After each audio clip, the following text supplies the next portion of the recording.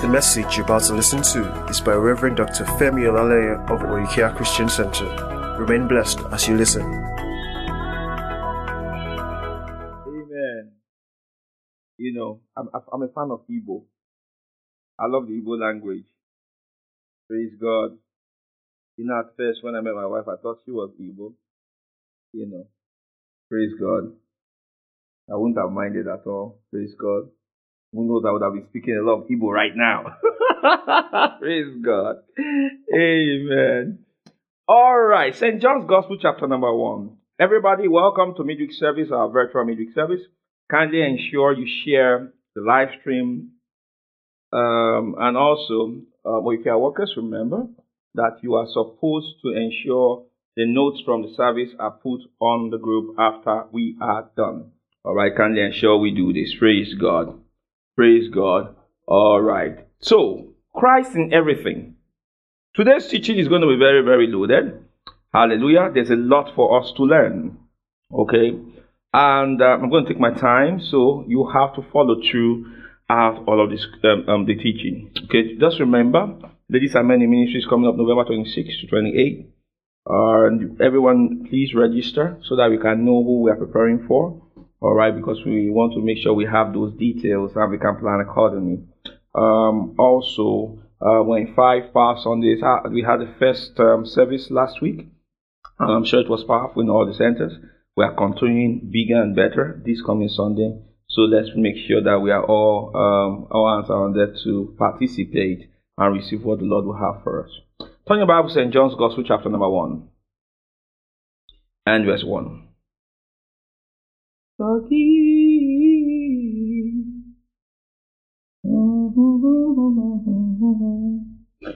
Now it says there, John 1:1, it says, in the beginning was the Word, and the Word was with God, and the Word was God. In the beginning was the Word, and the Word was with God, and the Word was God. Now, the very first thing I want you to note there is the word in the beginning. In the beginning. The word in the beginning in the Hebrew is Bereshit. Bereshit. Alright? Bereshit. Turn to Genesis chapter number 1 and verse 1. Let me show you something.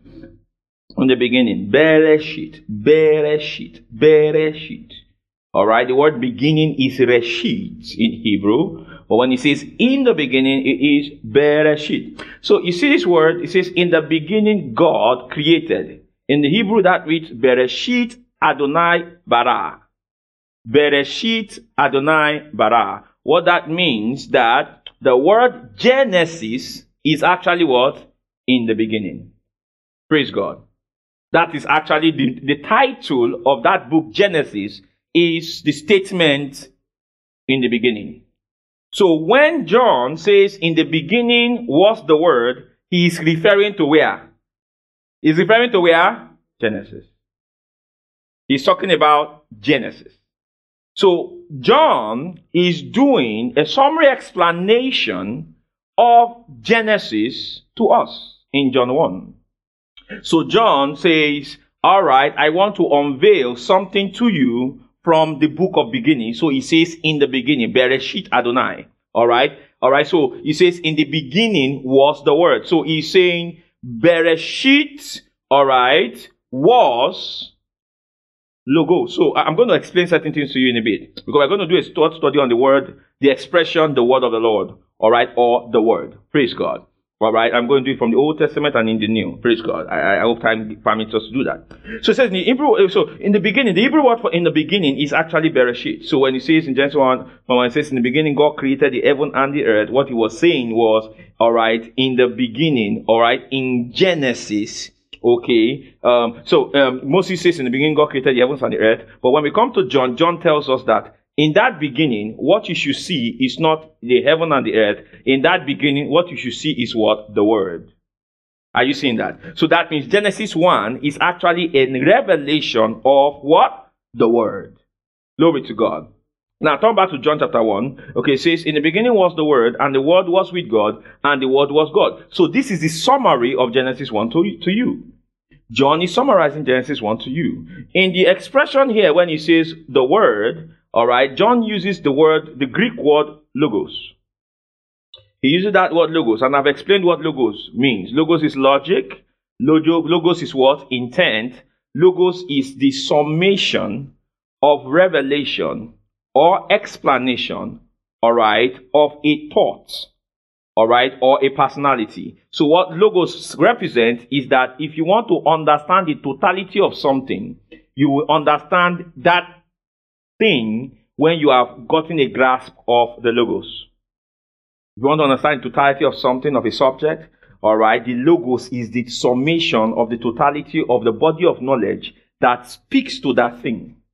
You understand? So logos is what is said, all right, is what is uttered. Logos is speech. But that speech and what is said, what is discussed, contains the full, complete knowledge body that is necessary to understand that subject matter. That's what logos means. Praise God. So that means you cannot understand a thing until you hear the logos of it. You cannot understand a thing until you understand the logic of it. So when he says in the beginning was the logos, and the logos was with God, and the logos was God, what John is telling us is that to understand Genesis, you must understand the logos. Are you with me so far? It means that to understand Genesis, you must understand the logos. To understand Genesis, you must understand the word of the Lord. So without an understanding of the word of the Lord, you cannot understand the beginning. You cannot understand Genesis. Praise God. Now look at the next verse. All right, John chapter 1 and verse 2. What does he say? He says, the same was in the beginning with God. Now look at what he says. He says, the same was in the beginning with God. So when he says the same was in the beginning, so he's saying the same was in Genesis. Are you following? So the reference John is making is to the scriptures. Are you following? Are you following? So what John is trying to show us is that in Genesis, there is a personality you should see in Genesis.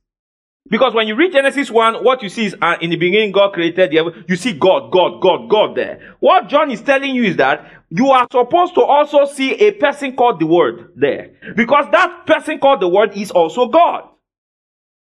Hallelujah. That is what he's trying to show us. So you are seeing Christ being revealed through John, all right? But John is trying to expound Christ to us from the book of beginnings, Genesis. Amen. So he says the same was in the beginning with God. So that means when you look at Genesis, the Word, praise God, is there. Hallelujah. And I'm going to show you. All right. He said the same was in the beginning with God. Look at the next verse. He now says what? All things were made by what?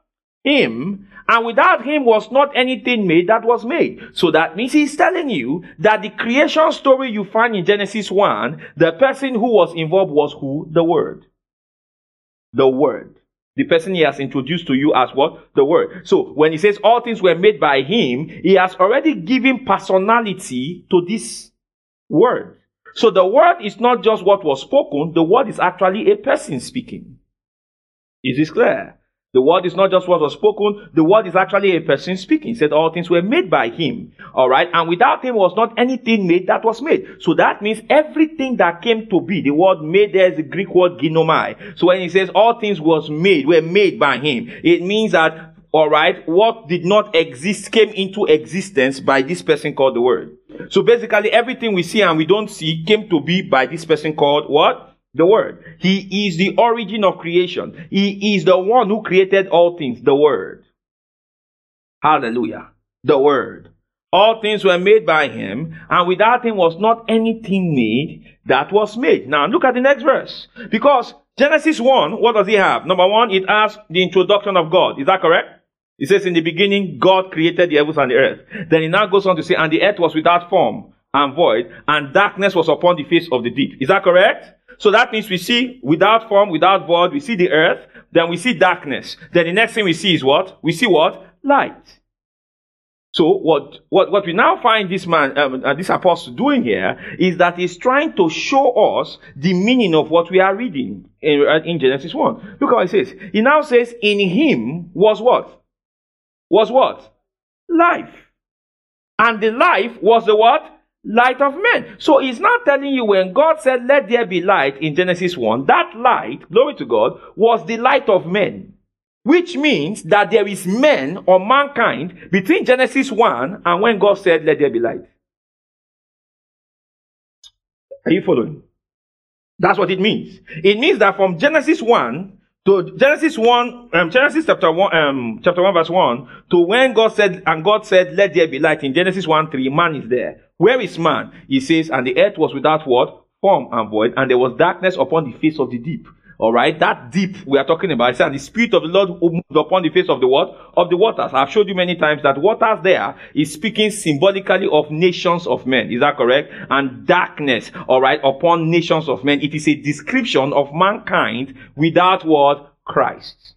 Praise God. I can't remember. One of the Bible seminars I taught on that, right? All right. I think that's soteriology, the first one. Yeah.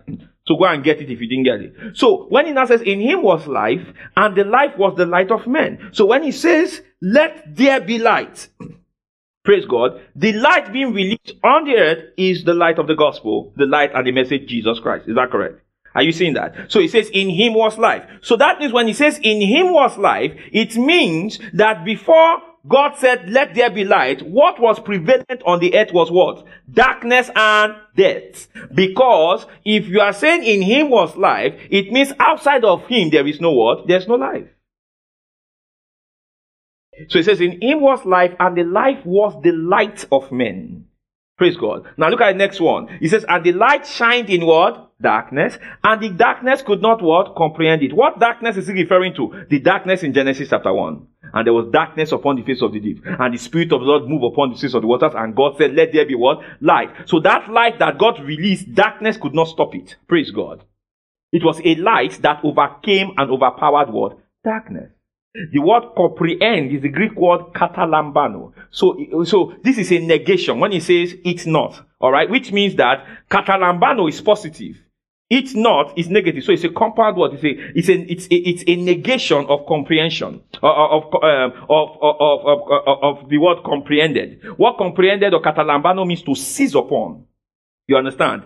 To take a hold of. That's what it means. So when he says darkness comprehended it not, it means darkness could not understand it. Darkness could not withstand it. Darkness could not stop it. Darkness was what? Paralyzed in the presence of that light. Hallelujah. I said hallelujah. Amen. Very, very important for you to follow the flow. And the light shineth in darkness, and the darkness comprehended it not. Next verse. It now says, now he is coming into where he wants to go to now. He now says, there was a man sent from God whose name was what? Was John. Now, he has told us in John 1 to 5 that the identity of this person called the Word is divine. And this person called the Word is the life. This person called the Word is the light. And this person called the Word is creator. Is that clear? He now comes to say, there was a man. Which means, alright, the first identity the person called the Word has is divine, not human. Are you following? Because when he says there was a man sent from God, he is not referring to the person called the Word. He says there was a man sent from God whose name was what? John or Joanna. This means grace. John is grace. I think that's, if I remember correctly, that's what John means. Alright. Now, it says, whose name was John? Next verse. He says, the same came for a witness. So, listen, who is a witness? A witness is one that testifies of somebody. Is that correct? A witness is one to give testimony that this person is, to give evidence concerning a matter or someone. So, he says, the same came for a witness to bear witness of the light. So, that means John came to bear witness that this word is the light in Genesis. Are you following?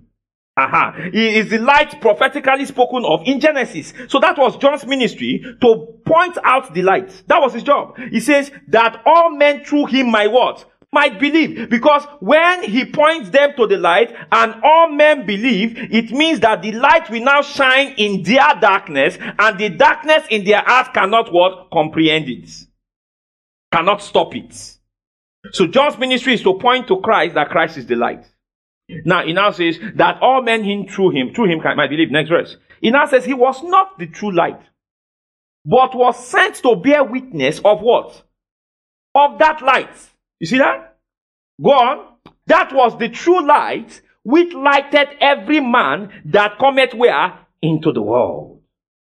Glory to God. Next verse. He now says he was in the world. Now, he is now coming. He was in the world is incarnation. That means this word that was with God at the beginning now came into the world. And he says, and the world was made by him. So he's creator. He now says, and the world knew him not. So the world did not know him because the word, did not have light in them. They were darkness. The inability to know is symptomatic of darkness. The inability to know, to discern, is symptomatic of darkness. Light is that which reveals.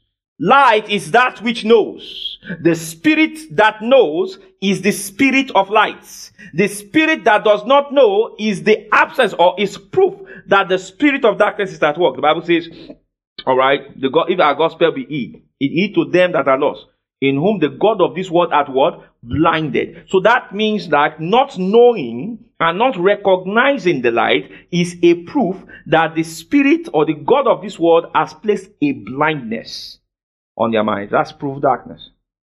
Are you with me so far? Are you following so far? All right. He now says he was in the world, and the world was made by him, and the world knew him not. Next verse. What does he say? Come on now. He came unto his own, and his own received him not. Now, that statement, he came unto his own, is a covenant statement. His own. Because the he that came is God. The word. So, unto his own means that they are his own because they were covenanted to him. So, he's referring to they are being his own because of the Abrahamic covenant. So, he came unto his own is referring to the Jews.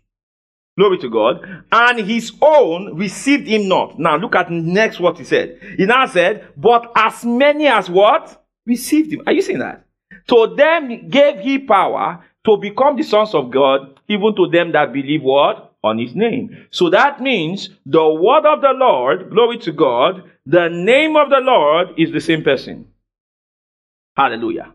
Amen. So the word of the Lord, the name of the Lord, the same person. Now next verse. It now says, which were born not of blood, nor of the will of flesh, nor of the will of man, but of God. Now look at verse 14. It now says, and the word was made what? Flesh. And dwelt what? Amongst us. And we beheld his glory, the glory as of the only begotten of the Father, full of what? Grace and truth. If I'm going to be very, very accurate in John 1, I want you to back up 2 verses. I want to show you something.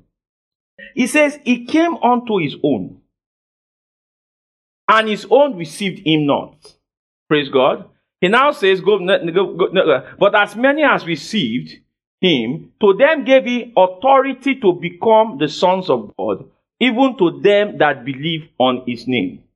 John states this before he goes ahead to talk about the incarnation, which would mean when he's saying, all right, he came unto his own, and his own received him not, he is talking about the preached of the manifestation of the word of the Lord to the covenant children, or the those who were Jews, praise God, before the incarnation, glory to God, but they rejected the word and responded with unbelief.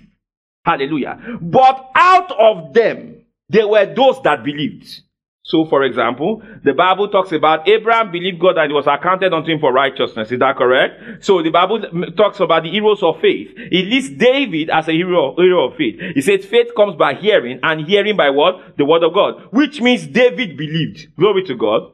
Glory to God. It means Samson believed. So he says that, but as many as received him, to them gave he power. That word power is authority to become sons of God. They were not sons of God. They were given authority to what? To become. Even to them that what? Believe on his name. The consummation of this thing was when he died, he was buried, and he rose from the dead. Because John is giving us a chronological explanation of God's redemption plan in this chapter. So 14 is incarnation. Men could not be sons of God in vitality before the death of Jesus, before the incarnation. But they were given the right to become if they believed in Christ Jesus before he came. Are you with me so far? It says, and the word was made flesh and dwelt amongst us, and we beheld his glory, the glory as of the only begotten of the Father, full of grace and truth. That is the incarnation. So he said, full of grace and truth. That is the incarnation. Amen. So we see the following things about the word. Number one, the word was God. Right? The word was God. Number two, the word is creator, true and true. Number three, the word is a person. He has a personality. Number four, the word is life.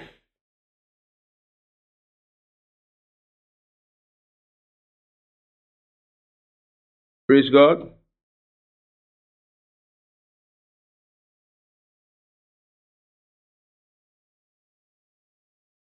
All right. The word is life.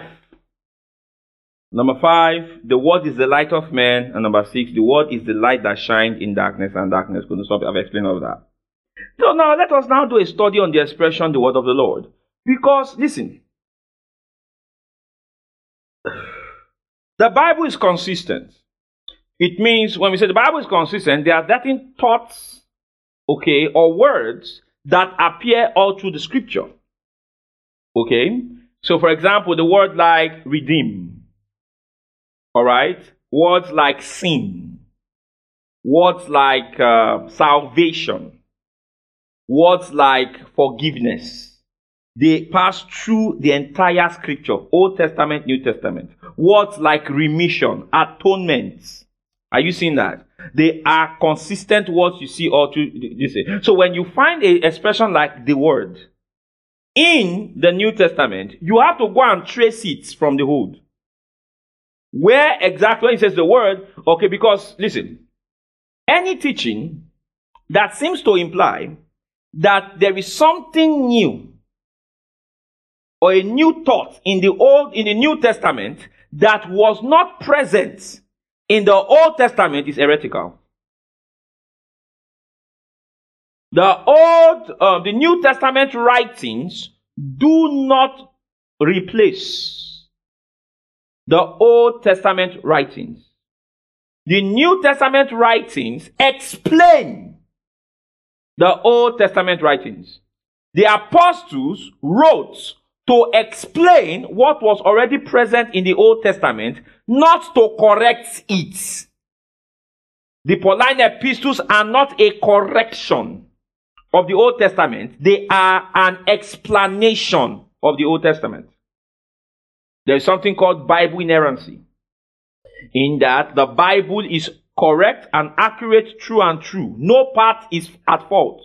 No part is wrong. They are one body of work, with the Spirit of God inspiring every single part of the book. So the epistles do not correct. All right? Jesus did not correct Moses. Jesus explained Moses. Praise God. Paul did not correct Elijah. Paul, are you following what I'm saying? So the apostles didn't correct the prophets. They explained their writings.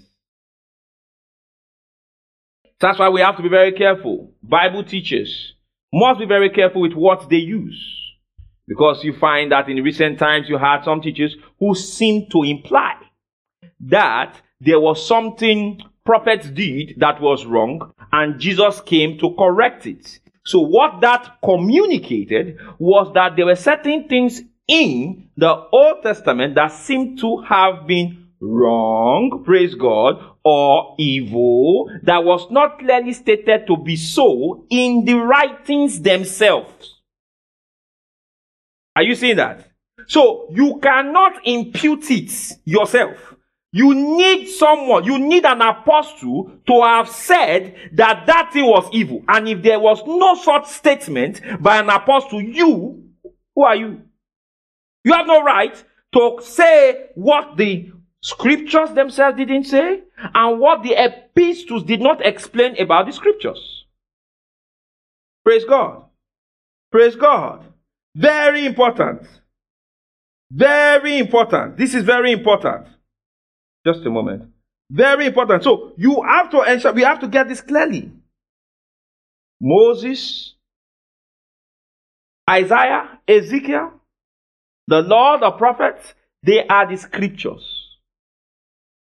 The epistles are the explanations of the scriptures. They are not the corrections of the scriptures. They are the what? Explanations of the scriptures. Praise God. But you see, what the epistles have is that, all right, in their explanations, because they encountered the incarnate one, that is, they encountered Jesus Christ, praise God, they saw him, they handled him, praise God, and they've received the Spirit of Christ in them, all right, not just upon them, they had a better understanding of what the prophet said. So they were able to explain it with epignosis, full, precise, and exact what? Understanding. Praise God. So what the prophets did not understand, all right, fully, they did. So the prophets prophesied, but inquired to understand the details and the meanings of what they prophesied. But the apostles, because they had the Spirit within, and they saw Jesus, and they were eyewitnesses of his majesty, praise God, and they were taught by Jesus, as I'm going to show you, for 40 days, linking the happenings in his life to the prophetic words of the prophets and to the typologies in the law. They were able to see clearly, okay, this is it. This is what the prophets were seeing, and this is what they were saying, but they fully didn't understand because they had not yet come to the, the fullness of the time when those prophecies were supposed to be manifested. So let us do a study on the word of the Lord. Genesis 15.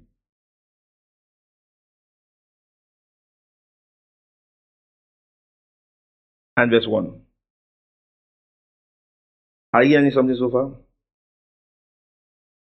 How many are enjoying this? Okay. Genesis 15 and verse 1. He says, after these things, the word of the Lord came unto Abraham in a vision. Remember, in the beginning was the Word, and the Word was with God, and the Word was what? Was God. Praise God. Now listen. How did Genesis come to be? How did Moses write Genesis? It must have been through the same way. In that the word of the Lord did what? The word of the Lord did what? Are you seeing that? Came unto him. So it says, and after these things, the word of the Lord came unto Abraham in a vision. Now look at it. It says, the word of the Lord came unto Abraham in a vision, saying. So the word of the Lord is a saying word. So the word came unto him saying, fear not, Abraham. Now notice, I am.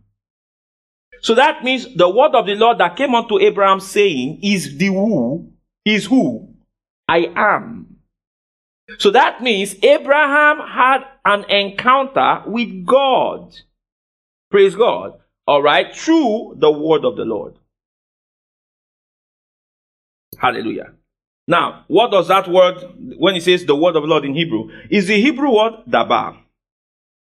D-A-B-A-R, dabar. What does dabar mean? Dabar means, same thing logos means. It means speech, utterance, matter, a matter discussed. It also means the explanation. Praise God. It means explanation. So it means speech, utterance, matter that reveals purposes and plans.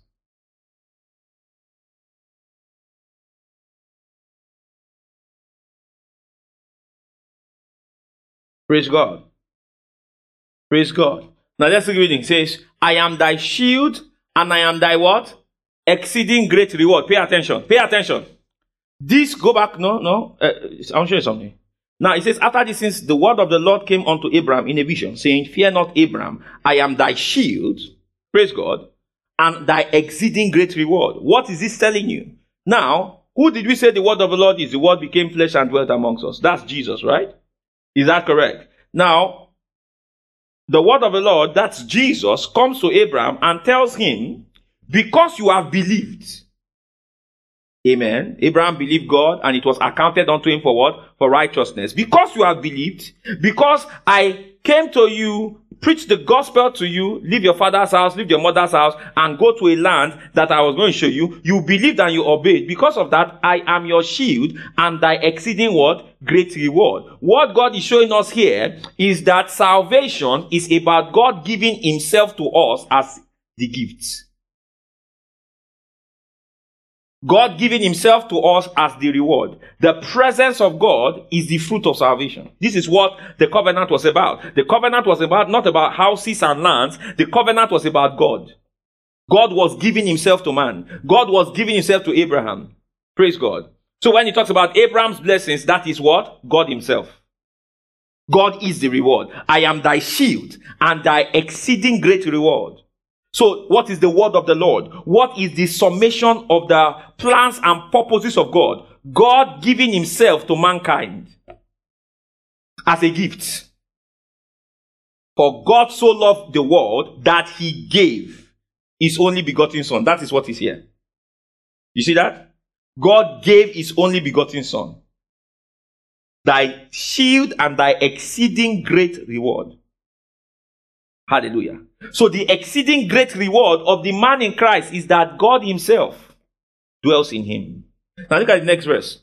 In the next verse, it says what? And Abraham said, Lord God, what wilt thou give me? See that? See that? God said, I've given you myself. Abraham now comes and says, what wilt thou give me?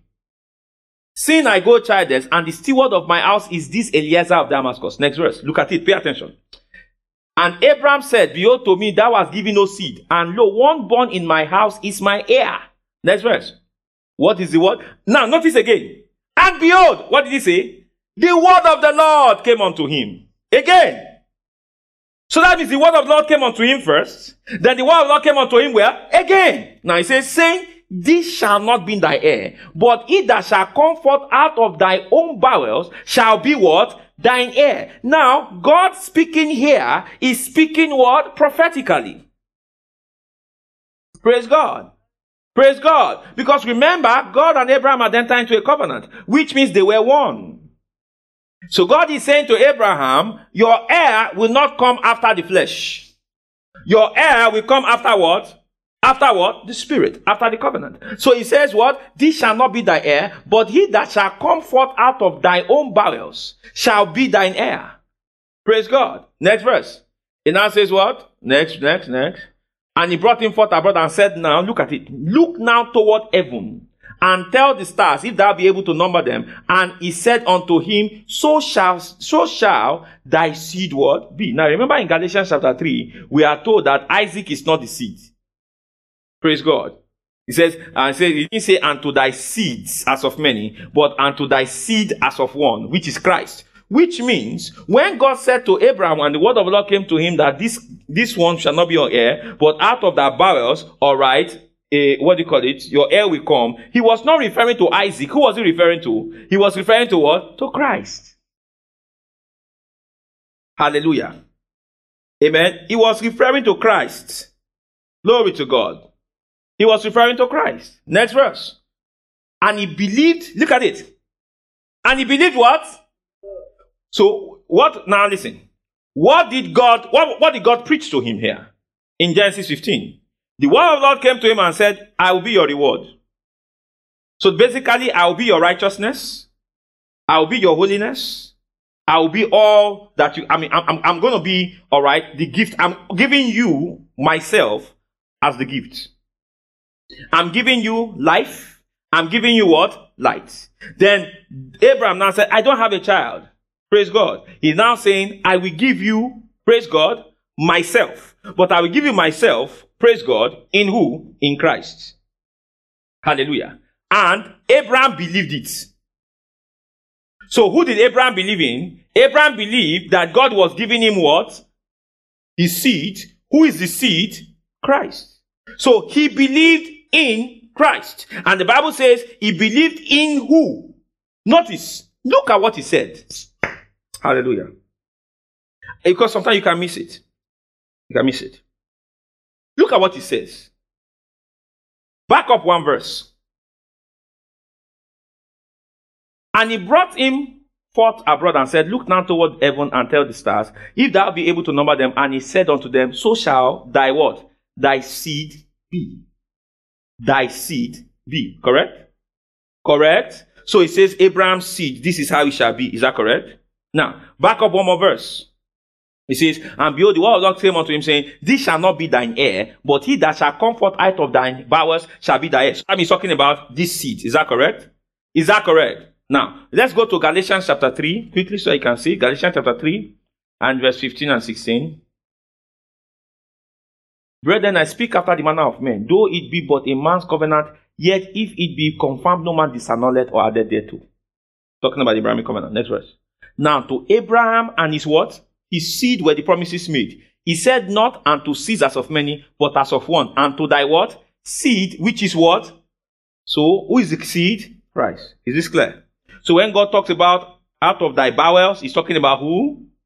Who is he talking about? So he's saying that I will give Christ to you.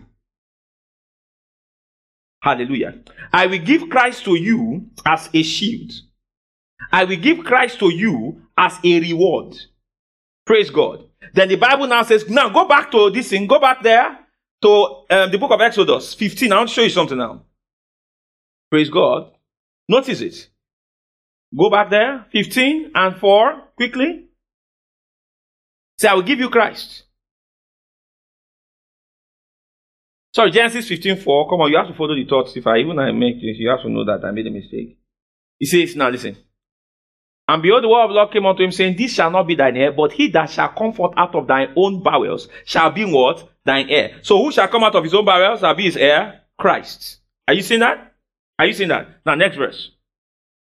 He says, and he brought him forth abroad and said, look now toward heaven and tell the stars, if thou be able to number them. And he said unto him, so shall thy what? Seed be. So shall thy Christ be. Hallelujah. Hallelujah. Because this is a description of the Christ generation. Hallelujah. Now, remember in Genesis chapter 1 verse 26, he says what? God said to them, God blessed them and said, be what? Fruitful and multiply and do what? Replenish the earth. Is that correct? So that means he's talking about a propagation of a particular kind of race.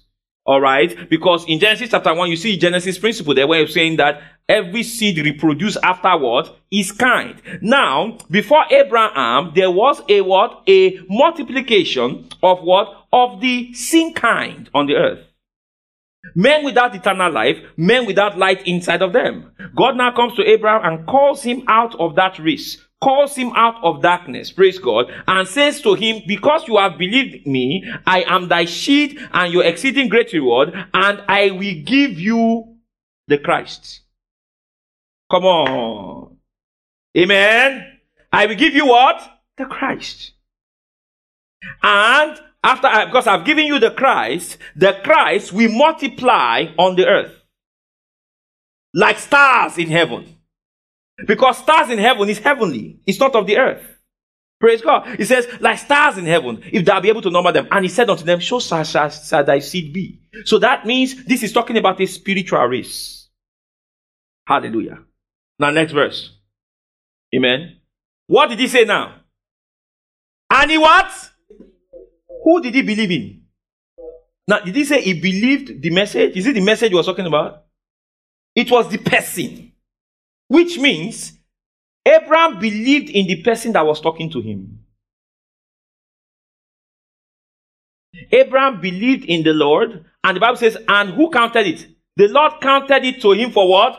For righteousness. So that is what John was calling, and to them that received him, to them believe him, to them he gave the what? The authority to become what? The sons of God.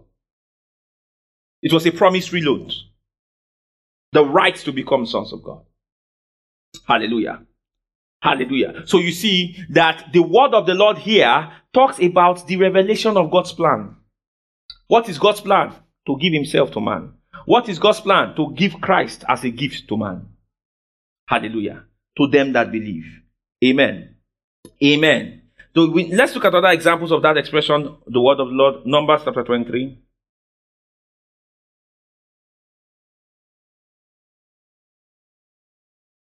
Numbers 23 and verse 5. Now you see the same thing. And the Lord put a word. You see this? And the Lord put a word in Balaam's mouth. And Balaam and said, return unto Balak, and thus thou shalt speak. Notice now what Balaam said. Next verse. And he returned unto him, and lo, he stood by his burnt sacrifice, he and all the princes of Moab. Next verse. He now says, well, and he took up this parable and said, Balak the king of Moab had brought me from Aram, out of the mountains of the east, saying, come curse me, Jacob, and come defy Israel. Next verse. How shall I curse whom God hath not cursed? Or how shall I defy whom the Lord hath not defied? Next verse. For from the top of the rocks I see him, and from the hills I behold him. Lo, the people shall dwell alone, and shall not be reckoned among the nations. Next verse. Who can count the dust of Jacob, and the number of the fourth part of Israel? Let me die the death of the righteous, and let my last end be like his. Next verse. All right. And Balak said, so what you see here is that when he says, and the word of the Lord was put, that word is dabar. So what you see now is that the word of the Lord is representative of the revelation of God's plans and purposes. So God's plans and purposes, praise God, amen, is the word of the Lord. So when you see every time where the word of the Lord, and the word of the Lord came to this, and the word of the Lord came to that, he's talking about God's plans, all right, and purposes, praise God, that pre-existed the beginning. Amen. Amen. Look at this, Deuteronomy chapter 4. And verse 2. And because it's the word of the Lord, you don't add to it. You are to just tell it as you heard it. Because the word of the Lord is representative of God's plans and purposes minus the purpose, thoughts, and plans of men. He says, ye shall not add unto the word which I command you, neither shall ye diminish aught from it, that ye may keep the commandments of the Lord your God which I command you. Now, why do you find this in the book of Deuteronomy? Now, what is Deuteronomy? Deuteronomy means second law. Deuteronomy. All right? Nomos, that's law. All right? Nomos. So when you see, so it's Deuteronomus or Deuteronomia. So that's law. So when it says Deutero, it's second law. Now, why did they say second law? The reason is because the first time God gave Moses the law, Moses came down from the mount and he saw that the children of Israel had gone into idolatry. And what did Moses do? He broke it. Are you following? You understand? He broke it. So Moses now had to write the law again a second time. Are you seeing that? So because he had to write the law again, this book is Deuteronomy, which is what? Writing again what I've written before. Do you get it? Do you understand? So it's second law. Deuteronomy. Praise God. Praise God. All right. Second law. All right. But, you can also call Deuteronomy new law. Because there's no book. Jesus quoted a lot from the book of Deuteronomy. A lot from the book of Deuteronomy. And statements, for example, like, where says is, when he talks about, Romans 10:17. He said, do not say, where's the word? Should we go to heaven to bring God down, or should you go to earth to bring him up? Where is the word? The word is nigh thee, even in thy heart and mouth, even which is the word of faith which you preach. So that statement is Deuteronomy. So as we go on, we will look at the book of Deuteronomy and begin to see some things from in there. You understand? Now, but you see, he said, you shall not add unto the word which I command you. The reason why you must not add to it is because the revelation itself is complete, and it's what? A summation of God's plans and purposes for man. So don't add your philosophy to it. Don't add to it. Don't take from it. Praise God. Amen. Look at Joshua chapter 1 verse 13. I'll round up because of time. Joshua chapter 1 verse 13.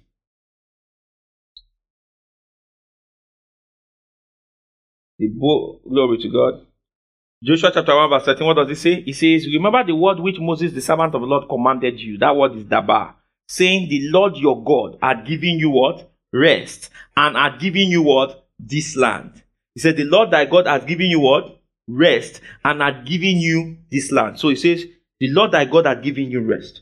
Then if you go to Matthew chapter 11 verse 25. Turn in there.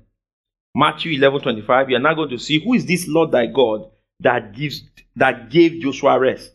Alright. He now says, at that time, alright, Jesus answered and said, I thank you, Father, that Lord of heaven and earth, because thou hast hid these things from the wise and prudent, and hast revealed them unto babies. Next verse.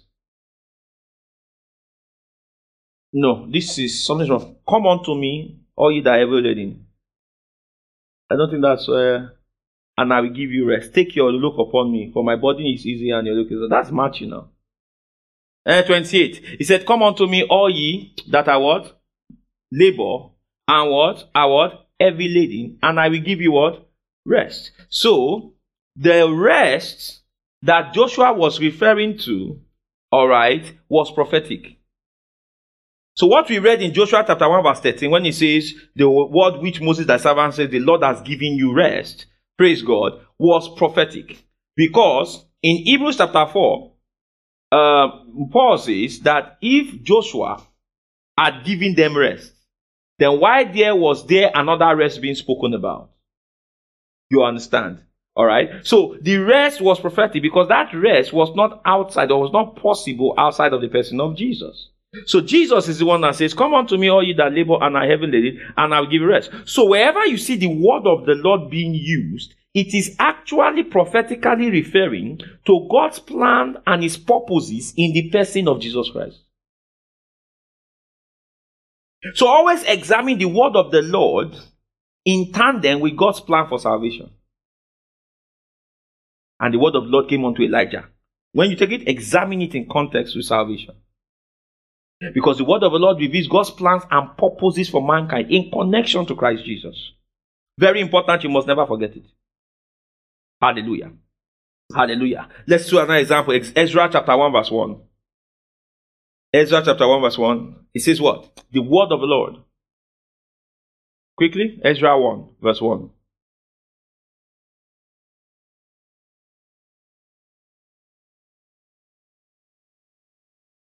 Are you sleeping? Now in the first year of Cyrus, king of Persia. Look at it. It says that the word of the Lord by the mouth of Jeremiah be what? So that means that which Jeremiah prophesied, amen, was connected to the Christ. And it was necessary for whatever he prophesied to happen for the Christ, the prophecies concerning the Christ, God's plans and purposes through the Christ to be fulfilled. Are you following? All right. And I'm going to show you in a bit how that, is connected so you will see it. Because in the book of Hebrews, we have the explanation of that. Amen. So look at Isaiah chapter 23 verse 13. It tells us that the word of the Lord was unto them precept upon precept. You will see this. It says, all right, Isaiah 28 and 13. Praise God. All right, it says, but the word of the Lord was unto them what? Precept upon precept. Precept upon precept. Line upon line, line upon line. Here a little and there a little. You see that? That they might go and fall backward and be broken and snared and taken. Praise God. All right. Now, you see one beautiful thing here. Because if you go to Hebrews chapter 1 verse 1, we're going to look at that now. Hebrews chapter 1 verse 1.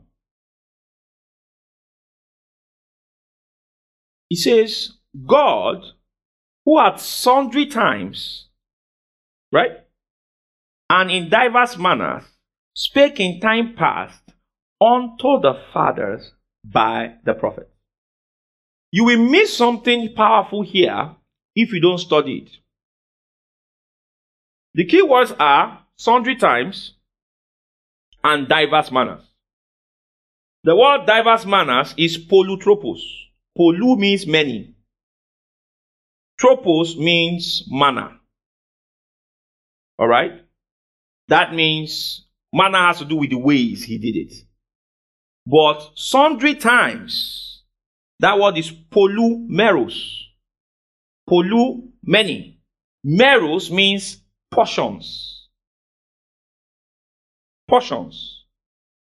So what is this scripture actually saying? What's it communicating? Look at amplified version of Hebrews 1:1. It says, in many, listen, Hebrews 1:1 amplified. It says, in many separate revelations. You see that? In many what? So that means there were many and the word of the Lord came unto him. Are you seeing that? And the word of the Lord, so the word of the Lord came unto Abraham. The word of the Lord came unto Noah. The word of the Lord came unto Enoch. The word of the Lord came unto David. So there were many separate what? Revelations. Are you following? Many. So it says in many separate revelations, each of which set forth a portion of what? Of the truth. See that? So pelumeros is many separate revelations. Each revelation had a portion of the truth. So that means if each revelation had a portion of the truth, how do you get the whole of the truth? By reading everything what? Together. Is this clear? So that means you must read David. You must read Elijah. You must read Samuel. You must read Abraham. You must read Moses. You must read Ezekiel. You must read all the separate revelations to have the whole truth. For each prophet had a portion. That's why Jesus is not called a truth. He is called the truth. Why? Why is Jesus called the truth? Because all the separate revelations point to what? To him. So Jesus is not truths in many separate revelations. He is the truth all the many separate revelations were pointing to.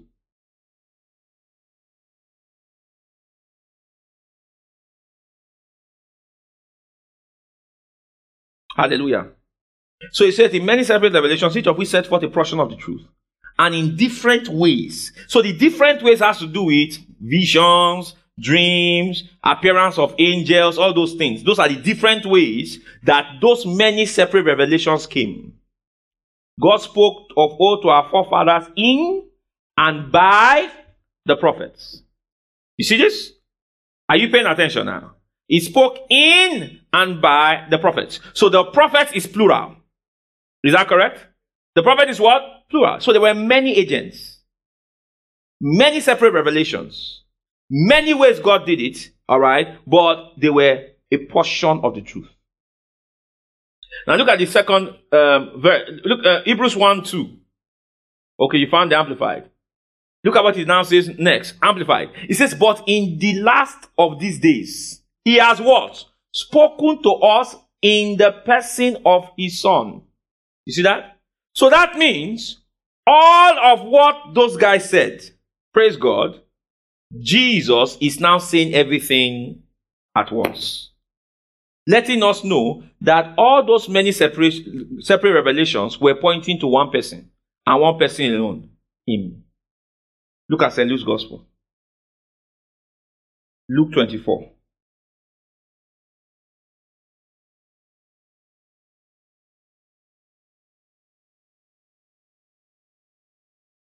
So while each prophet could only set forth the portion of the truth he had, what Jesus did in his teaching ministry, if you will notice, and I'm going to show you, especially in his, notice that Jesus always did something, even when he taught pre-resurrection. Jesus would say the law and the prophets. In the law and the prophets. Law and prophets. Jesus was the person that used the term law and the prophets a lot. Which means that when Jesus taught what the law and the prophet was saying, which is what everyone, all the many separate revelations were pointing to. So, for example, if you say, love the Lord your God with all your heart and with all your heart, with all your soul, and love your neighbor as yourself. On this hang all the law and the word, prophet. So basically, instead of picking the many separate revelations, Jesus tells us the totality of what they were saying. Are you seeing that? So Jesus brought epignosis to us, so to speak, about a full exact. But there was a limit to what Jesus could teach us because he couldn't give epignosis in full. There was a part he couldn't communicate because the people he was talking to lacked the capacity to understand it. So he said, there are many things I want to teach you, but you don't have capacity to understand it yet. Albeit when the spirit of aletheia, that spirit of truth there, remember, oh, glory to God. Remember, the prophets brought many separate revelations, which had a portion of the truth. Jesus is the truth of what they were saying manifested. Now, Jesus now says, when the spirit of truth is come, he will guide you into what? All the truth. Amen. So that means what the spirit of truth will come and do is that by the time it comes and opens your eyes, there is nothing that you need to see you will not see. And that which the spirit of truth was coming to do was actually now fulfilled in the epistles. So the epistles, praise God, are what Jesus wanted to say. Amen. But could not what? Could not say. Because his audience did not have life in them. His audience didn't have the spirit in them. And therefore they could not come to a fullness of understanding of what he would tell them. So Jesus limited himself to what they could handle. And even at that, they killed him for it. Praise the Lord. Which shows you that there was a limitation in their understanding. Are you so? So this is why, for example, in the New Testament, a New Testament teacher cannot come and be talking about mysteries. Amen? The mystery of this, mystery of that. No, there are no mysteries in Christ. There are no mysteries in Christ. It is all revealed in Scripture. Any mystery that is not in Scripture, anything that is, what do you call it now? Any mystery you are advocating for that is not in Scripture is heresy. Praise God. Prayer is not a mystery. It's revealed in Scripture. You see, people don't understand what mystery is. They think they are talking English. Mystery, alright, actually communicates exclusion. Because mystery is a knowledge that belongs to initiated people. So it is not a mystery to those who are initiated. It is a mystery to those who are not. So when you are talking about mystery to children of God, what you are implying is that they are outside of God. So are you following? That's what you are implying. So it is not mystery, it is revelation. So revelation is, it was covered. We have now uncovered it because you are now inside. You are now initiated. You are now inside the coven. You follow. So it is no longer a mystery to do. We have to unveil it to you. So in the body of Christ in church, we teach what is unveiled. Revelation. No veil. It is not covered. It is not a mystery. It is revealed. The Holy Ghost is not called the spirit of mystery. It's called the spirit of what? Of knowledge. Which is spirit of light. So that means the Holy Spirit is the one who reveals. Hallelujah. You know, sometimes certain texts are exoteric. You know, when people start talking about portals and dimensions and ascents and openings and windows and forays, vibration and things like that. So it makes them look very spiritual. But I've always said, and I will always repeat, please, we must never use unbiblical words to communicate biblical truths. I'll say that again. We must never use unbiblical words to communicate biblical truths. The reason is because you will now begin to sound like Christian scientists and those who are in the occult. Things like vibrations, they are occults that communicate that way. Buddhists, they are the ones that communicate that way. New Age people, they are the ones that communicate that way. I remember I heard some people say that they are Christian mystics. You are not born again. You are not serious people. How can you be a Christian mystic? How can you be using such things to divide? It's like a Christian magician or a Christian witch. It's an oxymoron. Is that not what oxymoron is? Very confusing. It's like saying light, darkness. Amen. Or someone's name is Messi Depay. You understand? How can Messi and Depay be in the same time? You understand what I'm talking about? It's an oxymoron. Praise God. It doesn't work. Amen. Amen. Amen. It's like saying my name is Lacazette Henri. Do you understand? Do you get? Amen. Glory to God. Amen. You see? So we must use Christian words. Hallelujah. So there are no mysteries in the kingdom of God. There are mysteries in the kingdom to the sinner. Because the sinner is what? Outside. Amen. Kingdom truths are mysterious to the unbeliever, but they are plain to the believer. In fact, ability to understand kingdom truths is what tells whether a man is a believer or not. 1 Corinthians 2. He says what? The things of the Spirit are what? Are what? Foolishness. To them that are what? Alright? But to us who have received the Spirit, alright? They are plainly known to us. So that means capacity to understand easily is actually one of the signs you are born again. That you have the Spirit of God inside of you. Look at 1 Corinthians 2. Let's look at the 1 Corinthians 2 quickly. That's not a version. I'll come back. 1 Corinthians 2 and verse 5. 1 Corinthians 2 and 5. It says that your faith should not stand in the wisdom of men, but in the power of God. Next verse. Howbeit we speak wisdom among them that are perfect, not yet the wisdom of this world, nor the prince of this world that come to naught. Next verse. We speak the wisdom of God in a mystery. Now listen, look at it. So when it says we speak the wisdom of God in a mystery, you will find that with a mystery too now. It says even the hidden wisdom. Even the what? Hidden wisdom. So that means it is wisdom. It is in a mystery. The mystery is mysterion. That means I'm speaking in coded speech. Are you seeing that? So if I'm speaking in coded speech, it means that it is coded to a group of people. They can't understand. He said, I'm speaking the wisdom of God in coded speech. Even the hidden wisdom, which God ordained before what? The world unto what?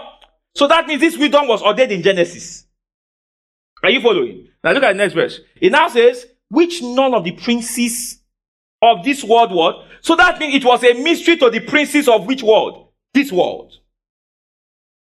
So mystery is relative. He said, for had they known it, so they didn't know, they would not have what? Crucified the what? The Lord of glory. Look at the next verse.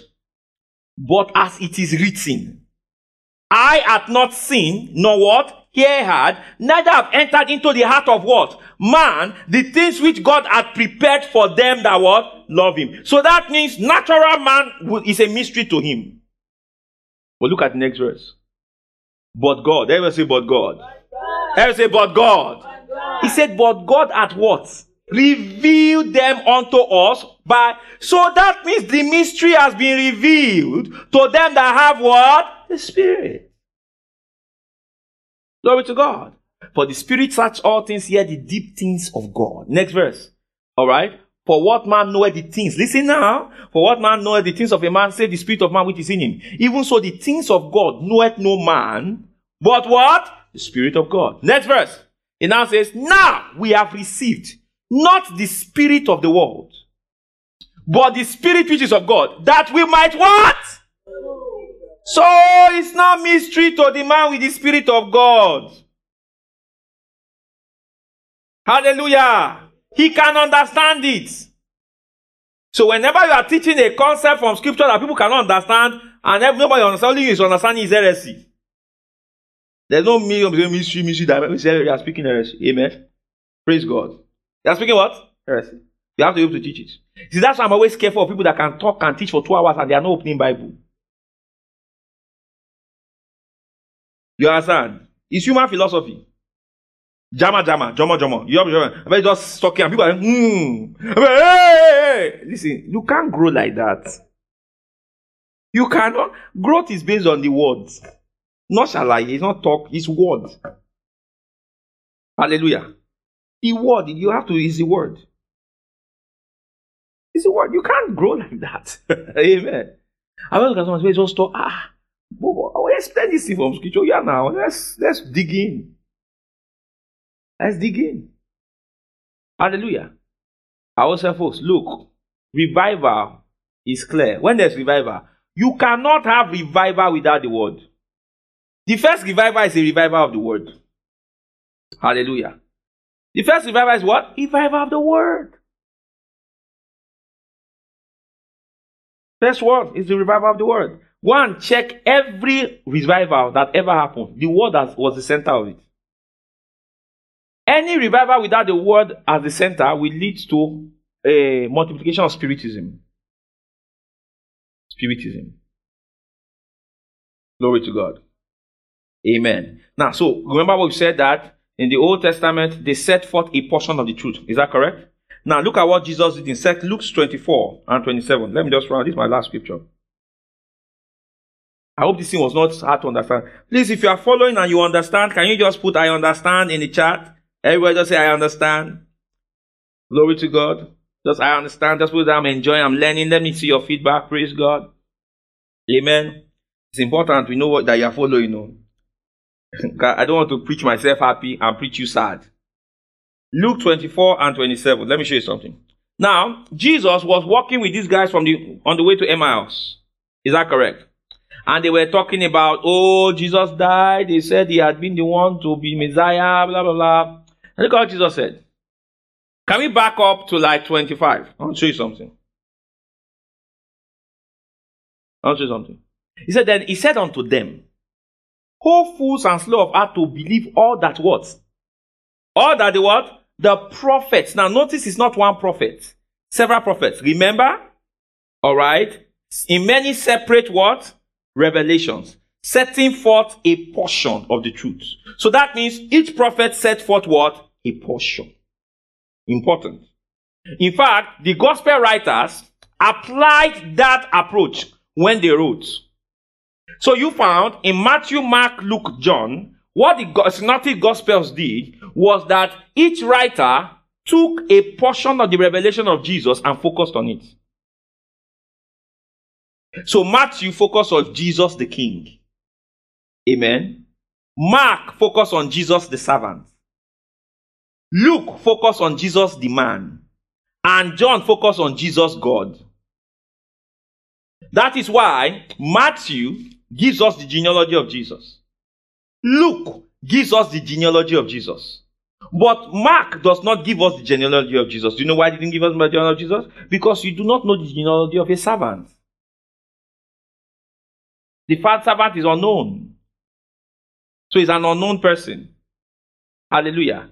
Matthew gives us genealogy because Jesus is king and he traces the lineage of Jesus to David. You see that? It shows us that this Jesus has a right to sit on the throne. Hallelujah. He has a right to sit on the throne. And you know, Jesus was a son of David via two lineages. He was a son of David through Solomon, and he was a son of David through Nathan. Nathan and Solomon were sons of David. Mary is a daughter or the seed of David through Nathan. Why? What is his name now? Joseph was a son of David through who? Through Solomon. But here's the funny thing, wonderful thing. Because, pay attention to what I want to share with you.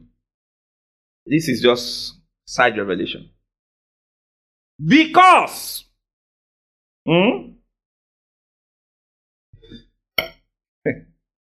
hallelujah.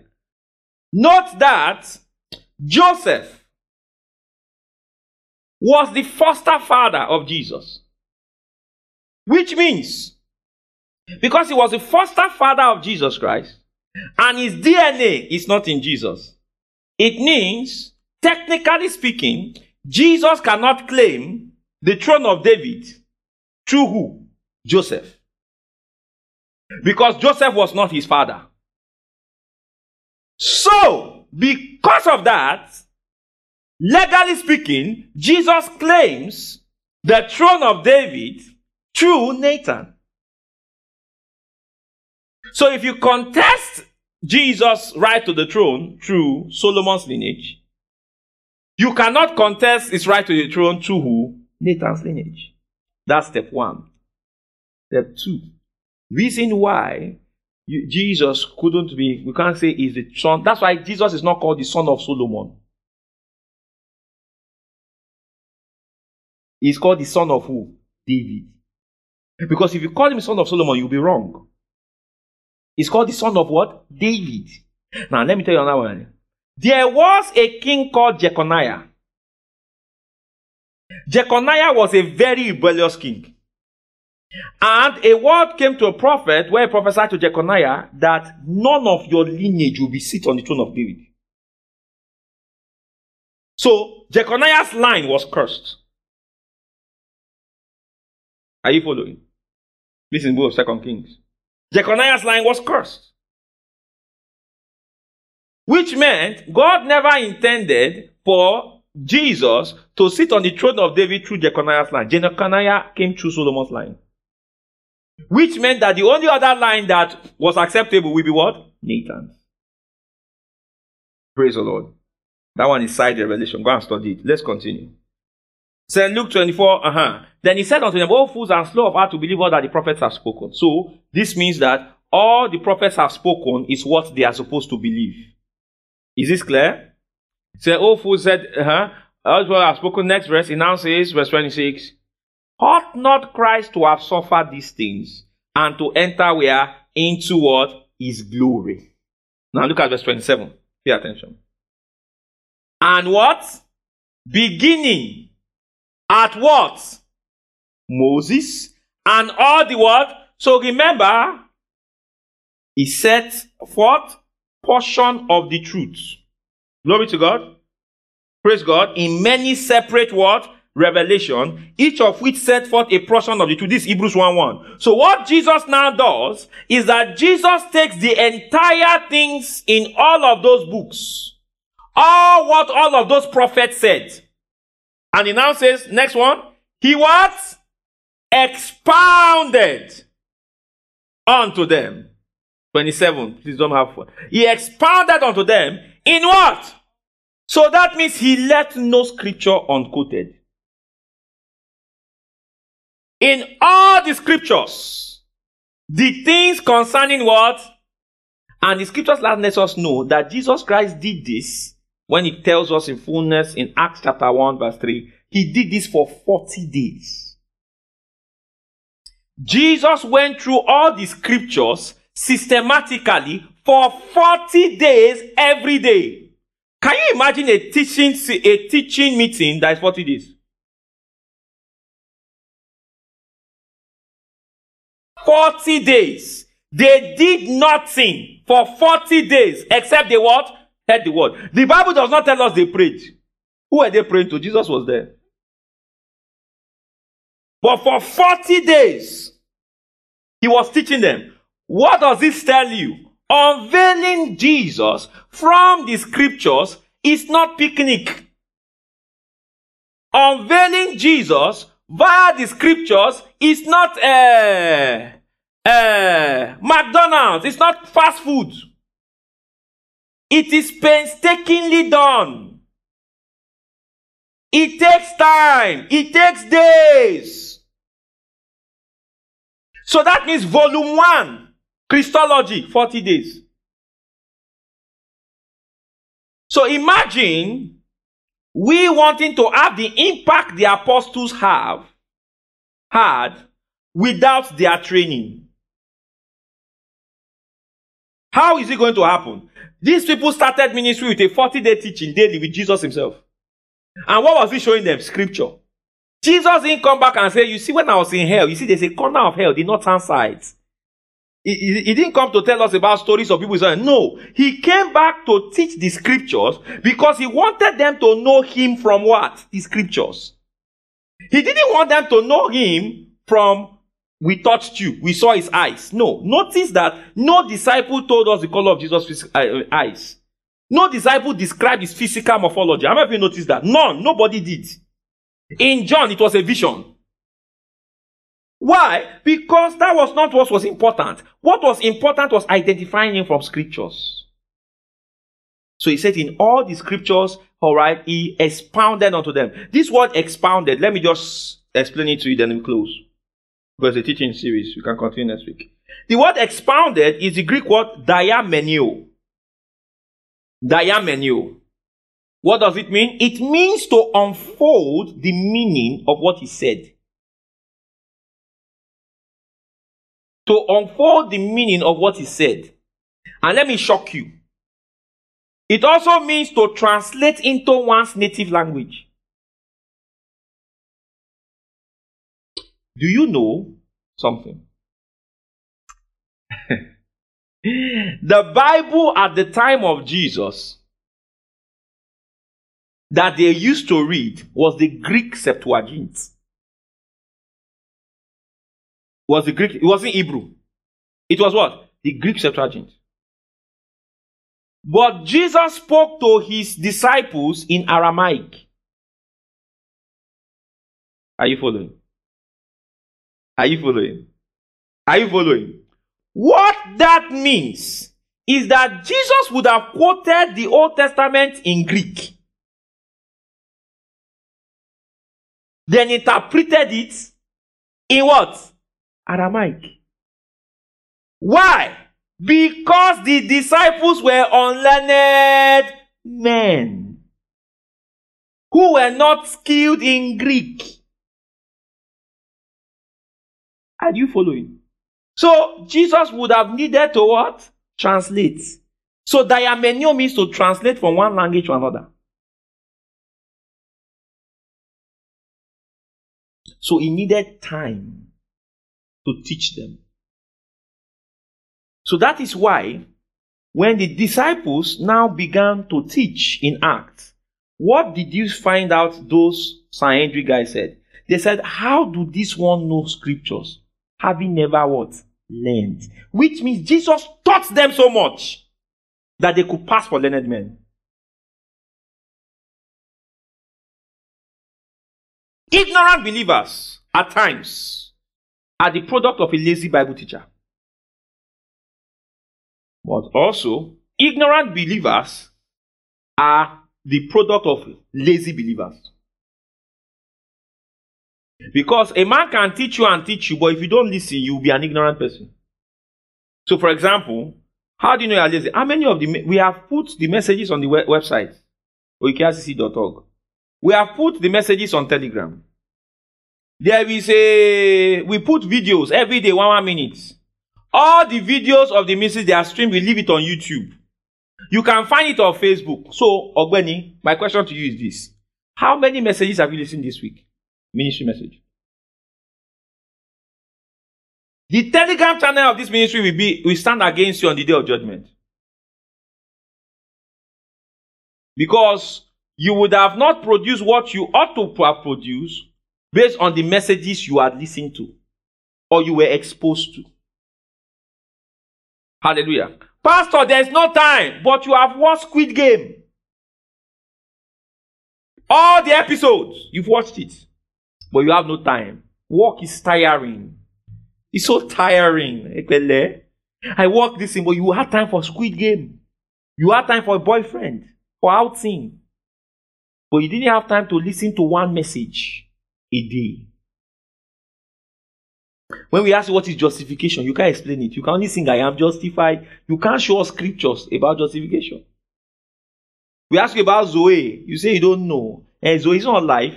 Life of God. I have the life of God in me. Explain it. What does it mean? Show us scripture. You can't. And there are several scriptures. Praise God. At least I can say that I have not been a lazy pastor to you. I have taught you. Hallelujah. So if you are ignorant, is you and the angels of God and God that will settle that one. I have many messages. I will just be pulling them. So we just go there and just say, Lord, can I get my iPad, please? I left it on the earth. And I'll begin to show him, Lord, I taught them this, I taught them this, I taught them this. I reminded them, I told them to send notes. I did this, I did this, I did it, Lord. I even prayed for them that the word will enter. And I bind and casted, I say, out, out, out, enter, enter, enter. These ones, they produce. But Lord, these ones I don't know.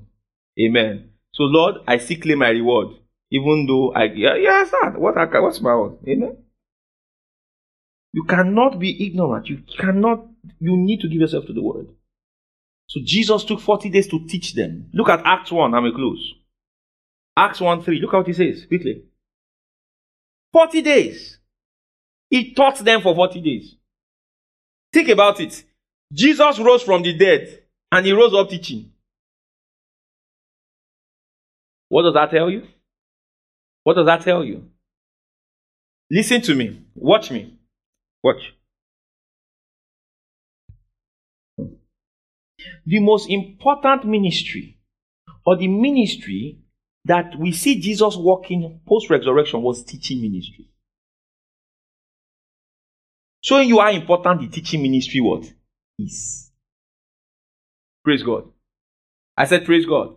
Look at what it says. Acts 1, right, verse 3. What does it say quickly? Are we there? To whom also he showed himself alive after his passion by many infallible proofs, being seen of them 40 days, and speaking of the things pertaining to the kingdom of God. So he taught them the things pertaining to the kingdom for 40 days. Teaching them from the laws and the prophets. Praise God. Have we learned anything today? Can we just lift our hands towards heaven and just bless his name? Thank you, Lord Jesus. Oh, glory to God. Amen. Remember, gospel truths are not a mystery to you. You have the Spirit that knows. The Spirit of understanding. You have just listened to a message by Reverend Dr. Femi Olaleye of Oikea Christian Center. For other messages, visit our website at www.oikeacc.org. Remain blessed.